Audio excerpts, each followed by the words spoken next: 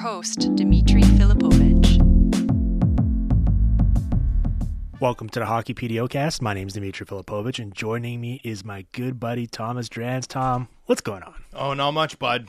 I think last time we spoke, actually, you said that the sample size you prefer to have confidence in a team's performance is around the 30-game mark. Yeah. And that's pretty much exactly where we are right now. Essentially every team, except for, I believe, the Ottawa Senators, have played at least 30 games so far this season. Yep.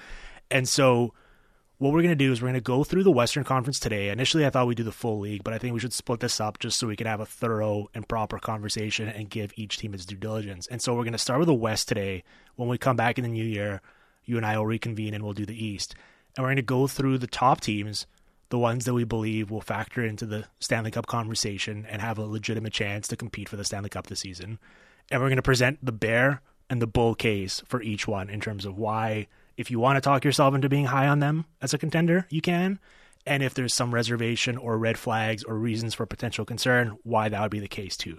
Let's go. So who do you want to start with? Do you want to do this in terms of division? Do you want to do it in terms of the betting odds, how the market sees these teams? So first of all, if you go to bet, the Stanley Cup winner will come from which conference, right? You'll get longer odds out of the East than you will out of the West. Like the West is seen mildly by Vegas as the stronger division, right? The winning conference, East minus 125, West minus 105, which is roughly pick 'em. But yes. the fact is that sorry, I've got that wrong. The West is seen as having longer odds to win the Stanley Cup, and I actually think it's pretty much the same. It's 50-50. It's yes. Pretty close, but I actually think that's wrong. I think there's value in the West because I think these Western teams are stronger. Across the board, I think the West is stronger than the East this year, and so I am really curious to see this race. It feels like the Pacific in particular, with the top three teams and then Edmonton as a dark horse. I mean, that is an absolute gauntlet. And then you look at the Central and those top three teams. I mean, Winnipeg's been playing great hockey. Why don't we go with the odds to win the conference and start with plus 450 is the two sort of favorites tied. Let's begin out of respect for the defending champs with the Vegas Golden Knights. Well, here's just my one quick point on that. I guess you could look at it from the perspective of there's a real case to be made right now that the five best teams in the league are in the West. I think so. As of right now, in terms of how they're playing, I know that the Rangers and the Bruins, I believe, are 1-2 in point percentage in the league, but just in terms of depth and quality. Well, and their profile, those teams' profile is the sorts of teams that we often see stride into the playoffs with 115 points and then struggle to get it done because they don't control play that well 5-on-5. Yes, and I guess what the issue though is that the gauntlet you're going to have to run if you're one of these Pacific teams where you could conceivably be playing the third best team in the league in round one and then the second best team in round two, potentially, depending on how it shakes out, just to get to the West final. These teams have depth, but certainly you can make the case that if you get hot in the East right now, you could have a smoother ride and be in better shape heading into whatever Stanley Cup final matchup you get into. So I think that would be the logic there. But certainly I think a lot of the power right now resides in the West. Let's do the Vegas Golden Knights. I actually had them last on my list here. I didn't sort them in terms of my preference for them. It's just the way that I wrote it out, but that's fine. They're 21-8-5 right now, plus 25 goal differential. I mean, it's about as well-rounded a team as you're going to see, right? Yeah. They're 7th in expected goals generated. They're 5th in expected goals against allowed. They're 11th on the power play, 8th on the penalty kill. They're essentially a top 10 team in every single category you could think of. They've got the depth. Right now, they're using Jiri Patera in net because Aiden Hill's out. They don't want to ride Logan Thompson too much. Doesn't matter. I know they've given up a bunch of goals recently, but they're playing the long game. I guess so the bull case here is they're the team they were last year, and you can make a case that once Theodore comes back based on how he was playing prior to getting hurt, they could be even better because he was sort of a limited version of himself last year when they won the Stanley Cup, and he's such a difference maker. So this team, as good as it was last year, brought everyone back and could conceivably be even better. Yeah, I mean, that's a pretty compelling bull case. I think the bull case is, that we have watched this team. We're used to seeing Stanley Cup champions put it in cruise control, right? in the next season, especially in the early part. Vegas has a 691 point percentage, right? 47 points in 34 games. What if this is them in cruise control? To me, that's the scary thing. Like, we know what this team's fastball looks like. We know it's virtually unhittable. And yet, I don't know that we're seeing their best night to night yet. I'd add this. I think Jack Eichel's become a totally different caliber of player. Not that he wasn't, like, I was always a believer. I always thought he was great. But seeing him live, the one time I've seen him watching this Vegas Golden Knights team play, it feels like his control of games, like he's at a puppet master stage of his career at this point. It honestly reminds me a little bit of like prime Joe Thornton, except he's got the cup. Yeah. I think they have a top 10 player. I think they have the most forward depth in the league, and I think they have the best blue line in the league. And then Aiden Hill's got a 934 save percentage following up his incredible run in the Stanley Cup final last year, which is, the best save percentage you'll find from any goalie making over 4.5 in terms of their cap hit. An incredibly complete team.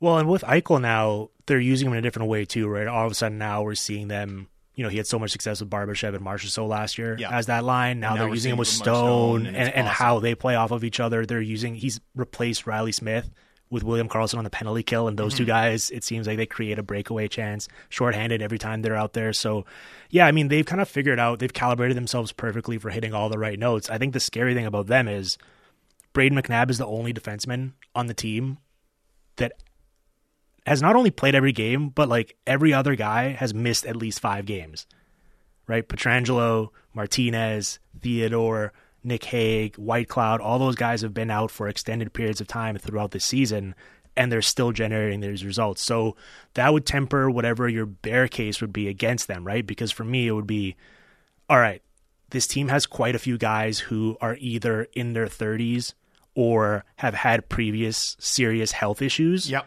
And that's always scary when you're relying on that for 4 more rounds come the playoffs. But if any team could survive an injury to a key player along the way, it's this one. Well, right? We've already seen it. Like, I think Shea Theodore is their most important defenseman. He was hurt throughout the playoffs last year, right? He didn't have that wrist shot. Like, he didn't have the usual velocity on his shot that he does. He was playing third pair minutes. Didn't matter. And now he's been out of the lineup in the early going, and they're still one of the 5 best teams in the league. Honestly, how many teams can lose a Shea Theodore caliber player and still be great? Well, and all these guys, like, look at the usage, right? Pietrangelo plays 24 minutes or whatever, but even he at 5-on-5 isn't even like the top 70 in the league in terms of usage. And then you've got Shea Theodore, who's out now at 23-23, Eichel at 20-30, and no one else plays 20 minutes, right? Like, so if you want to say, all right, there's guys with injury histories or age-related concerns, if anyone can mitigate that by just not exposing them to too much, it's this team, and they're doing that, right? And that's kind of the success of last year, where they were able to basically just balance out all 3 pairs and all 4 lines throughout, and so they were as fresh as possible by the time they got to the Stanley Cup final. Well, look at the discipline with which they're sticking with Peterka, right? They know the value of having a fresh goalie in the playoffs because they had the fresh goalie in the playoffs last year, and he outdueled Jake Ottinger, right? And then you think about the depth up front, right?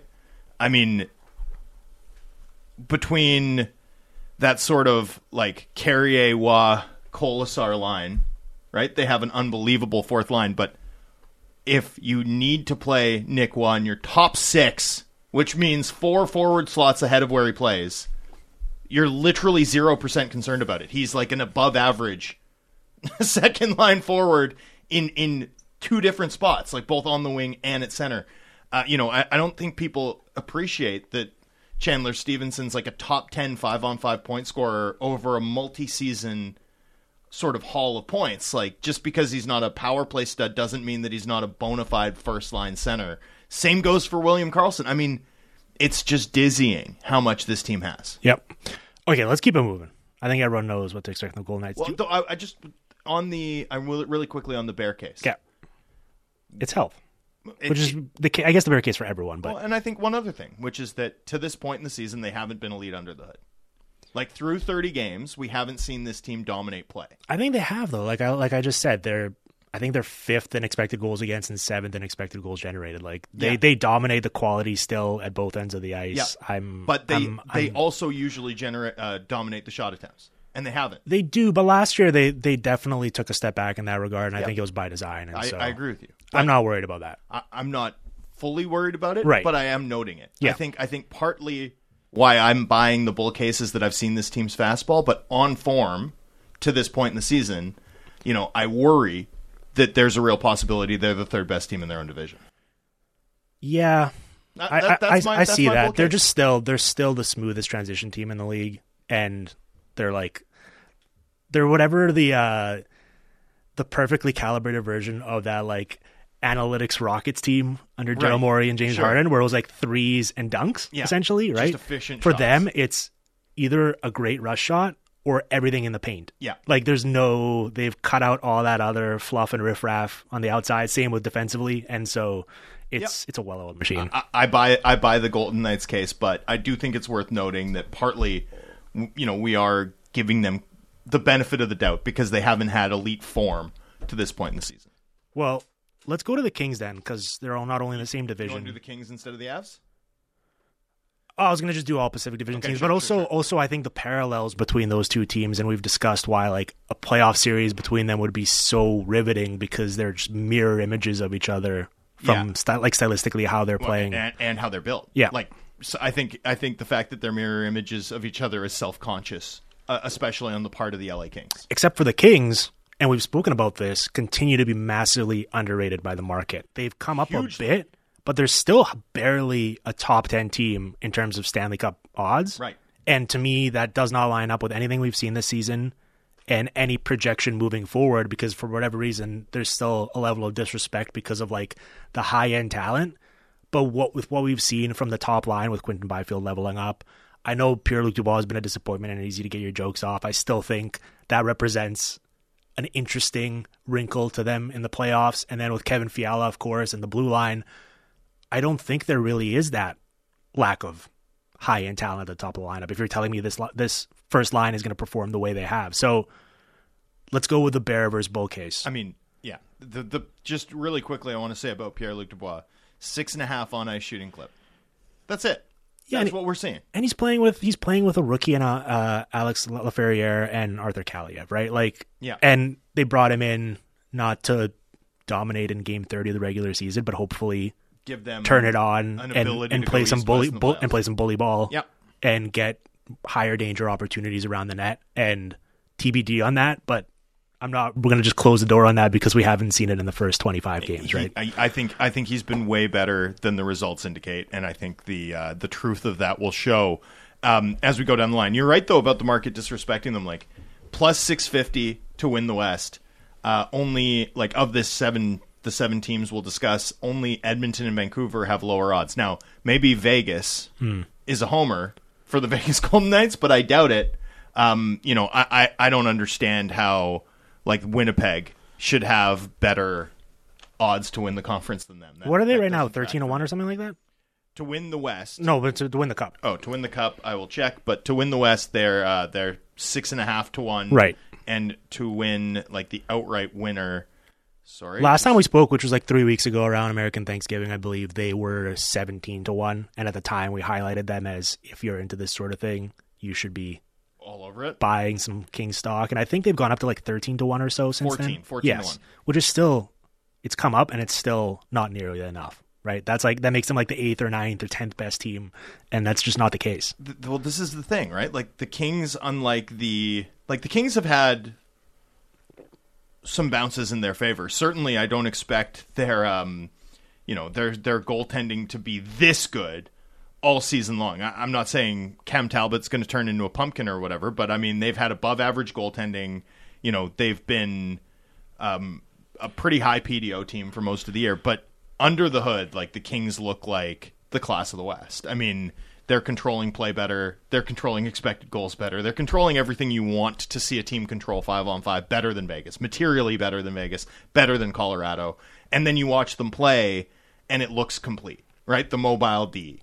The way that they're able to generate offensively in a far more sophisticated way than they have been in the past, where it was like good structural hockey, they work hard, it's a disciplined team, they're defensively sound, but there wasn't any pizzazz, dazzle. Byfield, Dubois, I think have given them more of that. Not to mention, Fiala being completely healthy, I think has made a world of difference, unsurprisingly. I just can't see a flaw with this team, other than in net. Best team in the league defensively. Sportlogic has them first in expected goals against, first in slot shots against, first in total shots against, fourth in ozone time surrendered. Ridiculous. Now, yes, 926 and a +6 goals able expected from Cam Talbot is obviously on the high end, and I wouldn't expect that moving forward. I think the bigger concern for me with Copley out now is that he's already banked 20 starts so far this season, and at his age, I don't really want. If you view Talbot as being your playoff goalie, I don't want him getting into some crazy games played total in the regular season. Do you think Talbot as their playoff goalie? I don't. They're going to add a body. Wow, I think they're sniffing around Jacob Markstrom, but that would obviously be like a big splash. I don't think that's even necessary for this team because the defensive environment is so great, and he's actually a goalie, I think, who kind of struggles with sound defense. You almost want Markstrom behind a running. I don't want him kind of falling asleep and then giving up a point shot for no reason. I want Markstrom for the Devils. Yes, yeah, but I think they're exploring everything because I think they are about as all in as you can be. Mm-hmm. I know like the Dubois trade, for example, like he's like 25, 26. Like it's not a 1 year move. No, but like they're pretty serious about not being a good regular season team who loses again to a more star power team in round one. Like I think they desperately want to take that next step. Well, and they should be. Yeah. Like they should be. I think they're ready to be. I look at this team and all I see is bull case. Like this, I think they're going to win the Pacific. I think they're the best team in the Pacific. The only doubt I have is that we're only seeing Vegas at like a 70% canter. That's my only, like, for me, that's the bear case on the Kings is we haven't seen Vegas throw their fastball yet. The bear case for me, I know they're 6th in the league in goals scored this season. They're like 18th in power play efficiency. And if you look, they still rely on volume quite a bit. Yeah. Like they're middle of the pack in terms of slot and inner slot shot stuff. And that worries me a little bit because while I think the top line, like with the way Byfield's passing, like the other night he's like doing no look through the legs passes, and it's like he's on another level right now. He gives them that dynamic playmaker. If Dubois doesn't level up though and give them what they thought they were getting, I'm still a little bit worried in terms of like you watch that Kraken game and they dominated it, but they were being pushed a lot to the outside. It was a lot of cycling the puck around, taking a low percentage shot. Back-to-back though. It was, but I think that's like in the back of my mind. Yeah. That's still my only real lingering concern, much more than whoever they have in net or anything. Because I think you or I could have a 915 save percentage there. Like they don't give up anything. Like it's immaculate. I could only do it because of my girth. Yeah, just stand there and soak up some shots. Like Martin Prince in the Simpsons episode. Really quickly, just want to talk about Byfield because with the puck. You're mentioning through the legs passes, the flash that he's got.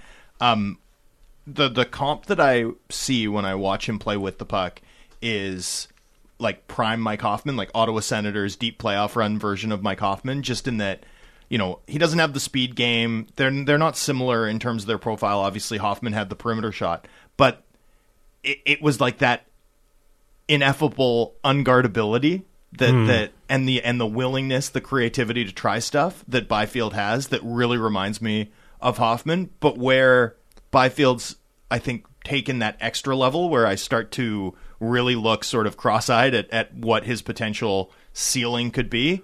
It's the off-puck stuff. It's the forecheck stuff. It's how disruptive he has been away from the puck and then how he can leverage that to quickly turn it into quick strike offense. I think there's a possibility that we're seeing the start of something really special for him. Yeah. He's like, with his playmaking at that size and his puck protection, it's sick. I think we can go above prime Mike Hoffman. I get what you're saying, but we could go like Joe Thornton. Oh, I mean, comps in his draft year were Evgeny Malkin. Yeah. And given that it took him so long to arrive as even a top end performer or like a top 6 performer or a top line performer, however you want to rate him now, I think the chances of him actually hitting that ceiling are low. Right. But if he was ever going to, well, that's a historical grade. 100%. But I'm saying if he was ever going to, this is what it would start to look like. Yeah. Yeah, I mean, everything we've seen this season, I just want more of it. Yeah, just hook me up. Hungry for more. Okay, we got time for one more team before we go to break here. Okay. Do you want to stick with the Pacific Division, or do you want to get into the Central a little bit and mix and match? Yeah, let's do the Oilers. Okay. I think. Let's do it. I know that's a primetime team to talk about, so if you want more time. Well, we could do a full show on that, but no, let's do it. Yeah. So 14, 15, and 1 right now, 25th in the league in point percentage, a net neutral goal differential. 10 of their 14 wins have been by 3 or more goals. 9 of their 15 losses have been by more than 3 goals. It's been about as high and low as you're going to get. Since the coaching change, though, 11-6 plus 16 goal differential. And here's the kicker, Tom. I think this is what's really made a difference and unlocked them. So under Jay Woodcroft to start the year, the combination of McDavid, RNH, and Hyman played 28 total seconds at 5-on-5 as a line. Mm-hmm. Under an Allblock, 133 minutes. Here are the numbers for you. Shots on goal, 110 to 48. This is at 5-on-5. Ew. High danger chances, 58 to 12. A 78.1% expected goal share, and the shot and the goals are 15 to 5. And then if you want to cut it in even finer, when they're out there with the Ekholm-Bouchard pairing in 93 minutes, they have an 82.8% expected goal share. Jeez. That's insane. This is 5-on-5. Now, obviously, I think the difference is certainly McDavid, but also Ekholm are significantly healthier than they were at the start of the season. Yep. So I think that makes a big difference. I don't want to act like Knobloch's a genius here by getting McDavid to play this well. I think that's the elephant in the room. But you're seeing that burst again, right? We lamented at the start of the year where McDavid was still, for a mere mortal, really good, but he wasn't like getting around people and just treating them like minor inconveniences along his way to the net as opposed to like actual roadblocks.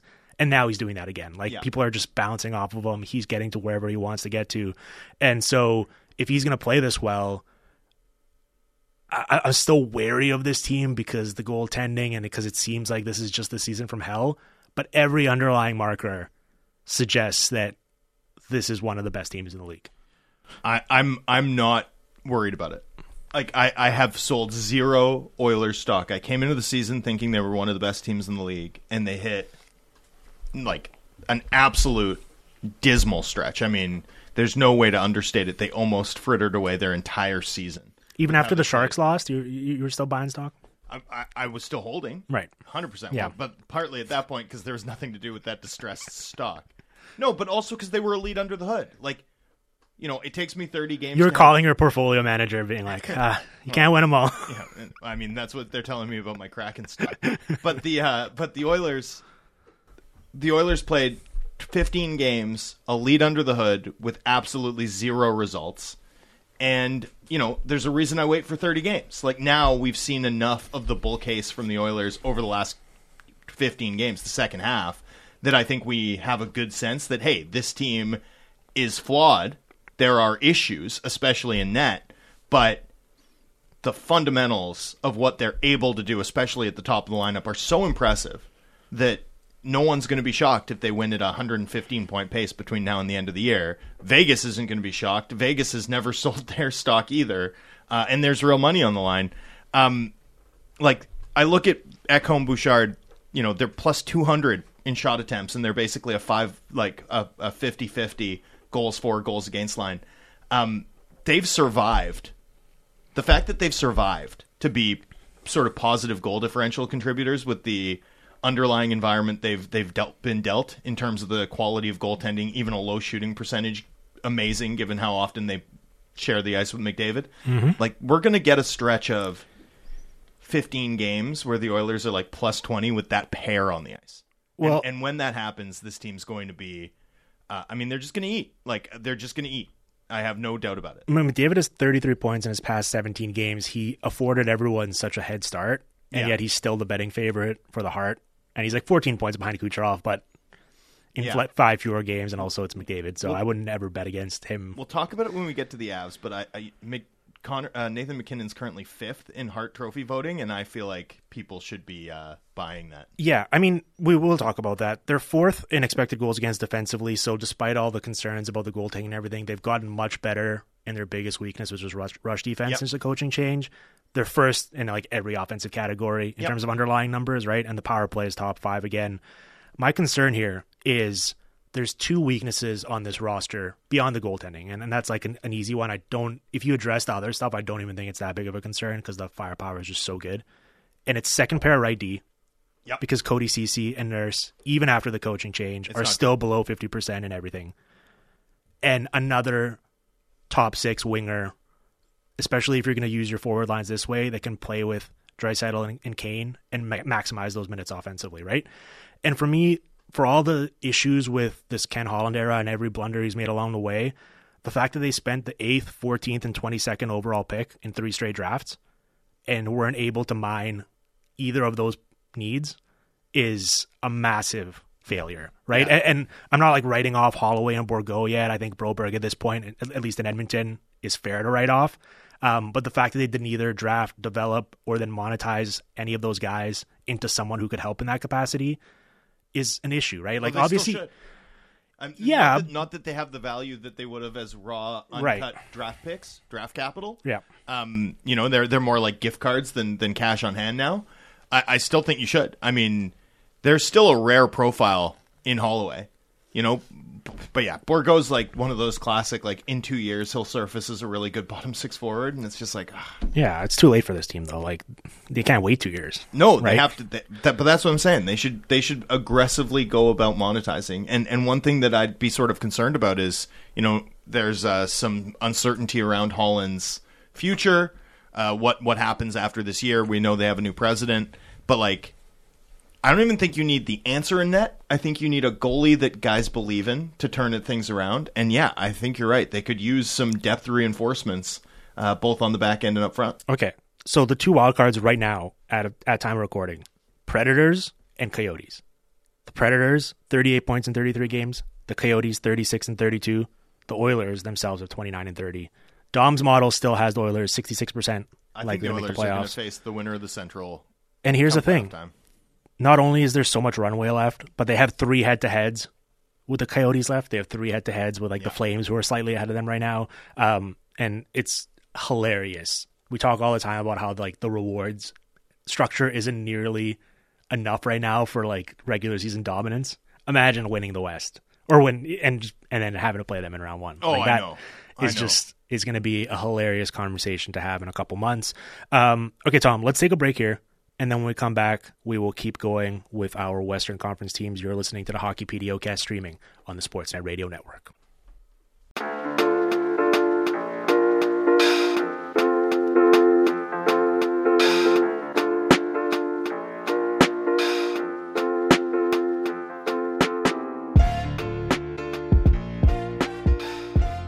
All right, we are back here on the Hockey PDOcast with Thomas Drance. Tom, we've done the Golden Knights, the Kings, the Oilers. Do you want to do my final Pacific Division team here before we rattle off the Central ones? I know you love talking about the Vancouver Canucks, of course, so I think it's time for us to do that. 22-9-3, first in the West now in point percentage, plus 44 goal differential, which leads the league. First in team shooting percentage, 13.4%. Second in team save percentage, 918. Yet I still think we've had these debates for weeks now, and I still think, despite the PDO concerns and despite the percentages, this team is trending in a direction where I think they're better than you seem to. Yes, I think you. I'm not out. I'm just not nearly as high on them as you are. I think this team's probably the team we disagree on the most in the West. Well, the Stars are going to come up in a second here. Okay, fair enough. Well, do you want to talk about the injury? Do you want to talk about what's changed? Sure. So, no, go for it. No, but you have good takes. I'll answer you. No, well, I wanted to break this down offensively, defensively, and then where I'm at with this team. Okay. So offensively, I think the fact that they are 32nd in rush chances, yet first in goals, because every time they get a rush opportunity, they're scoring, and lately it's been bottom 6 guys. It's not even the players you'd expect to score on those opportunities. Sure. Is something where I'm very dubious of that continuing, certainly, right? It's like, all right, they can't keep getting away with it. They can't. Yet, they've risen to the point where they are like they're 27th in attempts and 28th in raw shots, right? And so you look at that and you're like, all right, high shooting percentage, low volume, Yep. yet still scoring goals. We know what happens here. But the profile here is interesting to me because I think like it's by design. I don't think they fell backwards into this by accident. Like I think Rick Tocchet very clearly looked at this team and was like, I want us to play a certain way. And then he's getting them to play that way. Yeah, I agree with that. They're 4th in offensive zone time. Okay. They are 10th in inner slot shots. They are 3rd in forecheck chances, 6th in rebounds, and 9th off the cycle. Mm-hmm. Like they clearly just want to grind out possessions, not only to insulate whatever concerns they have with blue line speed, but also because that's sort of the personnel they have because they only really have a few players who would benefit in playing an up and down high octane style. Yeah. And so I think that's right. I think that's probably what they should be playing. And with Demko and net playing the way he is, I don't expect Casey DeSmith to keep being a 925 goalie every time he plays, certainly. But the other function of this is they've led for like 47% of their games so far, and that's going to lead to sort of extreme highs and lows in terms of like percentages and efficiency and all that. We know that. So they've come up a bit on the cycle slot, the inner slot shots. And yeah, stuff they there. have. Yeah. Which is a good sign. But a lot of it is like is the rebounds and stuff, right? Yeah. And for like the types of chances they're generating are typically ones around the net, which is hit or miss in terms of both being able to sustain it for a full season because those are effort-based metrics and it's tough to do. And if you have injuries, you can be really screwed in that regard, but also the efficiency of it. This is where like it's about margins, right? Like this team, for me, it's about margins when it comes to the Canucks. When I look at this team and when I watch this team play, there's a lot of good hockey being played, and I don't want to take that away from them. I think the hockey we're seeing, certainly from the Canucks' third line, right, is impressive, and I think a lot of the reason they're probably a little hot coming up a bit in terms of quality is like that line's legitimately generating quality looks at an extremely high rate, right, and they're beginning to get rewarded for it. The top 6 is not generating enough in terms of that quality stuff. There's a lot of offensive zone possessions that kind of go nowhere or result in like a deflection or a fortunate goal. I'm seeing way too much one and done from this team. And they're just lucky because a lot of that, or in my opinion, because a lot of that one and done ends up in the back of the net. Yes. A lot of wrist shot goals. Like a lot of the goals that the Canucks are scoring are goals that over the years I've trained myself to not read into. I've trained myself to be like, that's the one-off stuff that will trick you if you buy it. Yep. And this team's living off of it.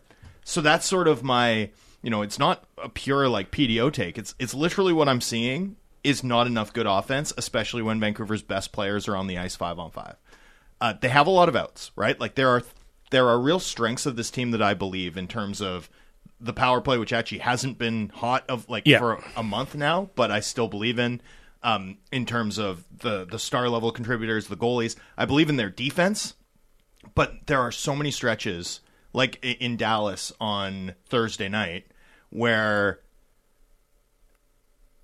over the course of a long season, most of the time, if you get speed bagged like that for 30 minutes, you're down 3-0, right? But the Canucks are down 1. And partly that's a reflection of their goaltending talent, partly it's a reflection of their defensive play, but also partly at some point, if you keep getting away with that, you're not going to. And if you keep scoring this efficiently, that's not going to last. So if you're a little bit lucky in a lot of areas, right? And the Canucks have been remarkably healthy, especially at the top of the lineup. They've been remarkably fortunate in terms of the chances they're finishing. Yep. They've been remarkably fortunate in terms of the saves they're getting, even if it is partly the product of really good goaltending and really good defensive play. Both factors of this team that I absolutely buy.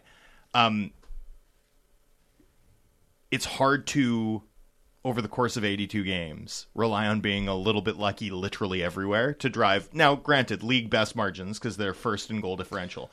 It can be hard to see how you eat away at it, but it's just as the margins get slimmer, right? The game that becomes, a 4-2 win earlier in the season all of a sudden is a 3-2 lead and Dallas scores with 3 to go and then you lose in overtime, right? And a slow drip accumulation of that as the breaks start to go against you cause you to clearly be not an elite team. I think they're going to cruise into third in the Pacific. I think it's going to be a remarkable season for this team, but I don't look at this team and see Like, I don't even see the bull case for them as a contender. Well, I mean, we had to include them on this list. Oh, They 100%. literally are first in the West right now. No. I mean, 100%. I'm not saying they don't belong in Right. the conversation. Right. But I'm saying I don't find the bull case for them as a breakthrough contender compelling, short of them adding an additional top 6 forward who can both drive play and eat. Right. Yeah. No, I'm with you on that. And you mentioned like there's stretches where they're getting speed bagged and they come out of it being down just 1 instead of down 3. They're coming out of these stretches being up 1. Yeah, right? no, I know. It's like wild. nothing happens for 7 minutes. And I then, think they're a good counterpunching team. Like, I don't think it's... No, but there's ones where like the puck is like bounces out in front of the net and Niels Amon is there for a tap. And it's just like, all right, they didn't, I know. It's they didn't amazing. do anything to generate that. It just happened. Yeah. And they've had a lot of those in succession. So I'm with you. I just think, like, listen, my bull case isn't that they're a 22-9-3 true talent level team with a plus 44 goal differential. Mine is that they're better than I thought they'd be, and No that they're question like about that. a 17, whatever the equivalent is. They're like an 18-13 and Oh, yeah. 4 team or something, which is still I would have told you really coming good into the season that they're a fringe playoff team. right. And I was wrong. They're a clear playoff team. And I think they're a clear playoff team on true talent. Right. In a way that I didn't expect, especially with the upgrade in terms of how they control play as a result of Tocchet's impact. Like, I was too low, too, on Tocchet's impact and Tocchet's impact on the core group, right? Because, I didn't see Quinn Hughes. I always thought Quinn Hughes could be like a Norris caliber defenseman. I didn't think he could be, or at least I didn't expect him to be, like one of the 5 most valuable skaters in the sport, right? Like, and that's what he's been this season. So there's been a lot that surprised me about this team pleasantly. I'm watching and I see good hockey, but I don't see sustainable contender level hockey. Okay. We're gonna keep talking about this all year. This isn't Canucks talk though, so we have to go and move on to other teams. We have like 15 minutes left for 3 teams. I've just upset so many people listening over the holidays, by the way, who are like, "Let us have sports happiness," and I just want to know the Grinch just coming down here. Well, for everyone who says I'm negative, like if the Canucks were an out of market team that I wasn't, paid to follow obsessively, like, I would be outright dismissive, right, of the idea that they're a contender. Yeah, and for longtime listeners of me, they'll know like it's a profile thing. Like, I'm pretty dismissive of the Bruins and Rangers for similar reasons. I like teams that control play 5-on-5 better. I think those are the teams that tend to really win. The Canucks don't look like one of those teams. Okay, well, let's talk about another team that you're outright dismissive of, unfairly so. The Dallas Stars, who are 19-8-4, 6th in point percentage, plus 12 goal differential. So here's the thing for me. My goal for them heading into the season, because I expect them to be a good team again, was I wanted to see them experiment on the margins with giving their young players as much rope as possible to see if they could step up and take control and fill in and supplement the top players they already have. Mm-hmm.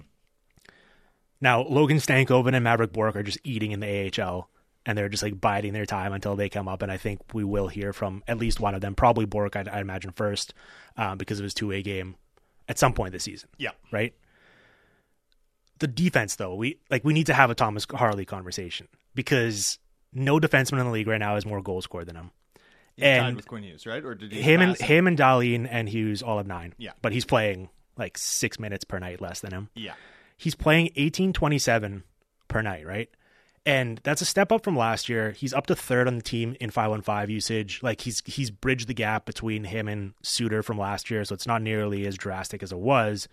But I still think it's not nearly enough. Like, I think Pete DeBoer, for the final 50 games of the season, simply has to. Like, if I'm in that front office, I'm just sitting him down and I'm being like, Pete, we have to every night find a way for Thomas Harley to play 23 minutes tonight. Like, it's just unfeasible. It's unacceptable. Unconscionable. He was certainly the best of the Stars defensemen, especially because I don't think Miro Heiskanen was like dialed in offensively. When it's tough to be when you're playing with Ryan Suter. Like, he's not good. It has to stop. Well, I will say, like, when I watch Harley and Heiskanen, and I see the impact, like, we're seeing the impact of Hronek with Hughes, but the fact is that Hughes managed these types of results last year with Ethan Bear, right? Like, you don't need the perfect guy. If you have a high-end puck-moving defenseman, we've seen it with Taves and Makar most successfully. We saw it with Bear and Hughes, which is why I'd make the case on Harley. And even if you reject, or Dallas rejects the premise of him being like elite if that's how they view Filip Hronek.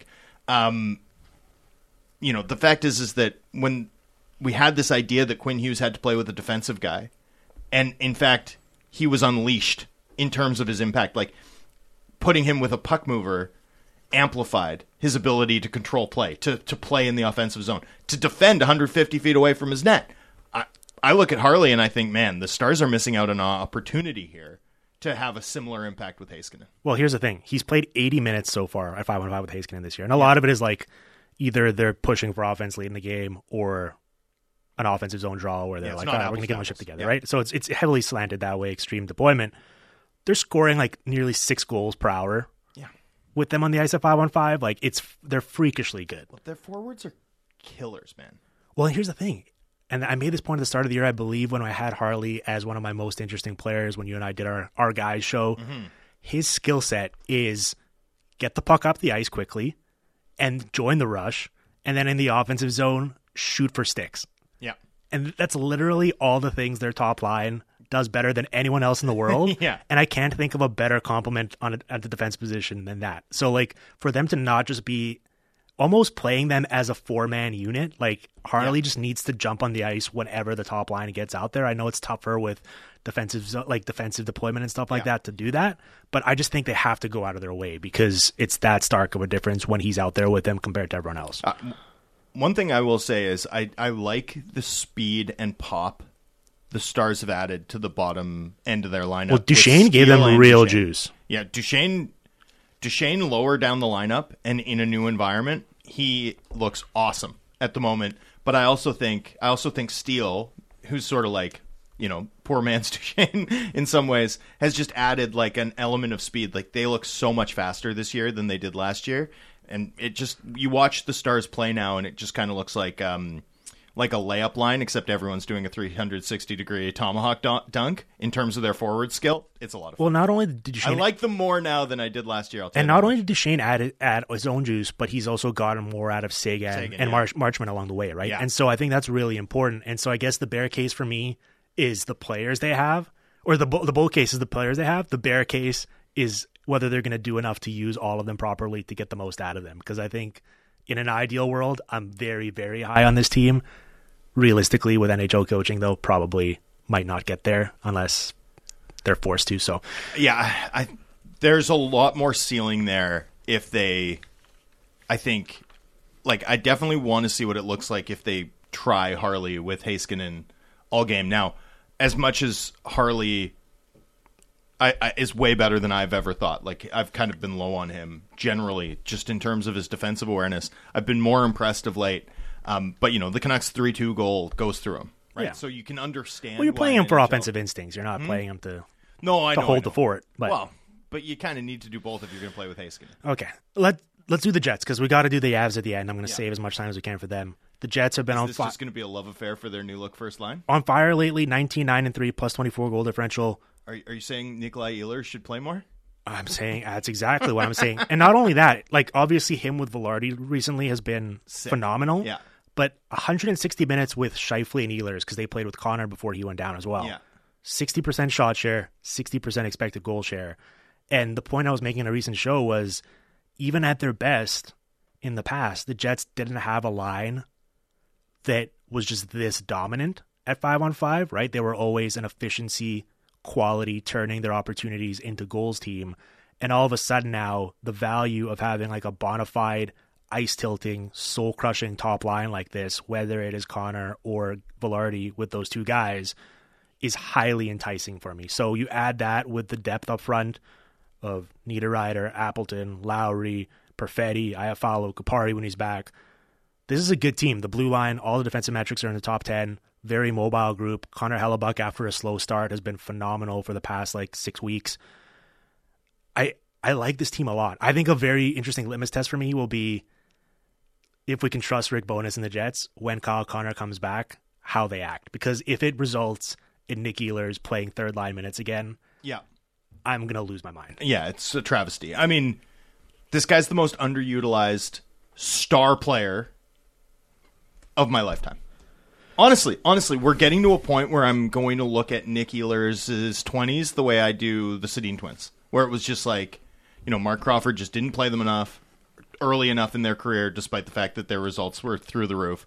I mean, we're seeing it right now. Like, if you feature Nick Ehlers, you are a better team. Yeah. He's one of the 20 best hockey playing human beings on the planet.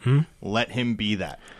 Period. My only concern for this team is, ironically, the power play. They're 24th in goals, dead last in expected goals. Now, with the finishing talent, I think they're going to outperform whatever their expected goals are on the power play, especially when Connor comes back. I'm going to pitch you on something now, because this player would come up when we talk about the Avs next. I think Elias Lindholm is the perfect player for this Winnipeg Jets team.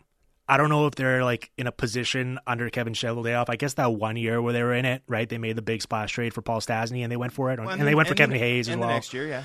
But beefing up down the middle so that guys like Nemesnikov and Lowry can kind of play more secondary roles as opposed to having to be like a top six center, insulating Connor potentially, right? Like that defensive conscience to help him in the top six, and then the power play utility, whether you want to play him in the bumper and move Scheifele around or however you sort it out. I think a guy like Lindholm, I know he's going to be super expensive, both in terms of acquisition cost and also his next contract and whether he'd even want to sign long-term in Winnipeg. I get all the concerns and questions and reasons why it couldn't happen. I just think from like a player perspective and a fit though, I keep coming back to that as like a two-way center like that for this team that could just slot into that top six is exactly what they need right now.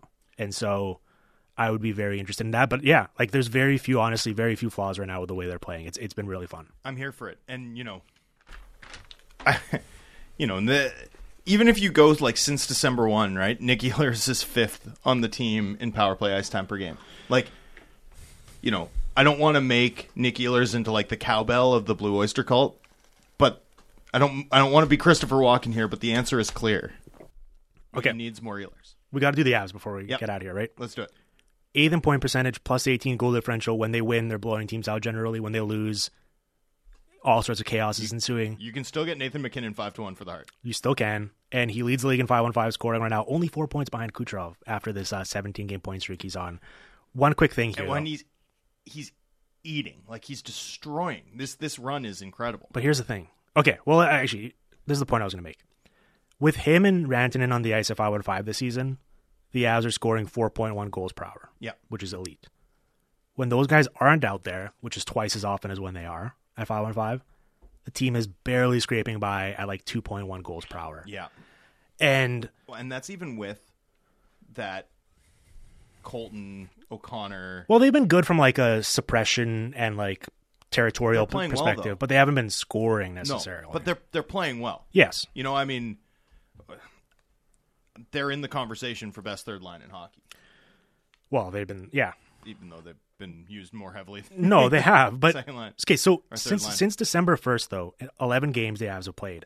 Here's the ice time of the top players: Val Nichushkin, 25:02. Yeah. Mikko Rantanen, 24:05. Nathan McKinnon, 23:43. Like, Val Nichushkin is averaging 25 minutes a game on this team right now. This is prime Ilya Kovalchuk we're talking about. And I know that like Lehkonen is out, right? Yep. So like they're just loading up that top line and using them whenever they possibly can, and I get it. I just think in terms of like sustainability and outlook for the playoffs, unless there's reinforcements coming along the way, it's a lot more of what we talked about last year. And I think that's concerning because you're talking about McKinnon eating, and he's been otherworldly. Yeah. They're like 9-6-2 or something during this point streak he's on. It's not good enough. Yeah, you're right. Considering how well he's playing and how many miles they're putting on the top guys, I think that's concerning to me. They might be missing most of a second line. Yeah. That's a problem. Well, and after they traded Tatar, right, there was a lot of rumblings around the league of like side-eyeing the ass. Like, when you do something and then your dog like gives you like the whale eyes where like you like see the whites of his eyes, he's like kind of like skeptical, like what you're up to right now, like kind of wary. Yeah. That's what a lot of teams around the league right now are doing. They're wondering. They're curious. Yeah. I mean, they're going to need to airdrop a second line or 2/3 of a second line at least into this lineup, and that's not going to be easy. I just think when you look at what Vegas has, right? If there's going to be too many minutes they're losing. Yeah, and look at LA too. I mean, you bump into one of the best teams in the Pacific, I think you're going to need more secondary push than the Avs can currently rely on. That's the bear case, and then the bull case would be this organization tends to do pretty well finding these guys. And I don't want to get into a scenario where I'm having to play against Nathan MacKinnon for 25 minutes. Yeah. Because they will probably be very scary. I mean, also, like, they were pretty unfortunate, I think, against the Kraken, the top end of the Avs lineup. Yeah. I still buy this team. I don't obviously. know. I mean, with like the ranting and stuff, right, going after Leikkonen's dad in the post game, and then Devon Taves like giving about as like cutting a critique of his own teammates as you're ever going to get in the NHL. Yeah, it's giving me the vibes of like I feel like you see this more in the NBA than in the NHL, where it's like a recent champion that's sort of sleepwalking through the regular season. Yeah, and then you're seeing the guys like start to get annoyed internally motivate, like try to internally motivate themselves through drama and through like yelling at each other to like get going and get the best out of each other. Now, you would think that last year's performance against Seattle, I know that, they were pretty banged up, right? And Nichushkin didn't play and all that. There's excuses for it, but you'd think that would have been that wake-up call. This isn't a team that won the Cup last year, right? So I think there's very compelling bear and bull cases for this team. I think you can very easily see a scenario where it's much like last year and it's a disappointing round one, or they make some sort of an upgrade and all of a sudden Nathan MacKinnon is just the best player in the world. And I think both are very in play. Yeah. So yeah, and more than anything, I just really like Nathan MacKinnon's long shot odds for the Hart Trophy. I think this run that he's on, if it continues for like 3 more weeks, I think it really becomes a talking point, and I think it deserves to be. Me too. Okay, Tom, we got to get out of here. When we come back in a couple weeks, we'll do the Eastern Conference and we'll give them the treatment. I'll let you plug some stuff on the way out. Yeah, Canucks Talk returns January 2nd. I'm off from The Athletic for a bit. But, there'll be some content that I pre-wrote that'll be dropping, and really excited to cover what promises to be like an absolutely epic race for the Pacific Division crown. High stakes, too, because you get to avoid the other teams in the Pacific, or in a round matchup against the Oilers. Or bump into Edmonton. Yeah. But anyway, it's going to be a lot of fun. So stay tuned throughout 2024. I can't wait for it. Happy holidays to you and all your families. Well, looking forward to that. Happy holidays to you. I will be back on January 8th, I think. I'm taking an extra week off because I'm very, very tired. So looking forward to that, to not only recharging my batteries, but hopefully being reintroduced to my family because I've just been here in the studio recording shows.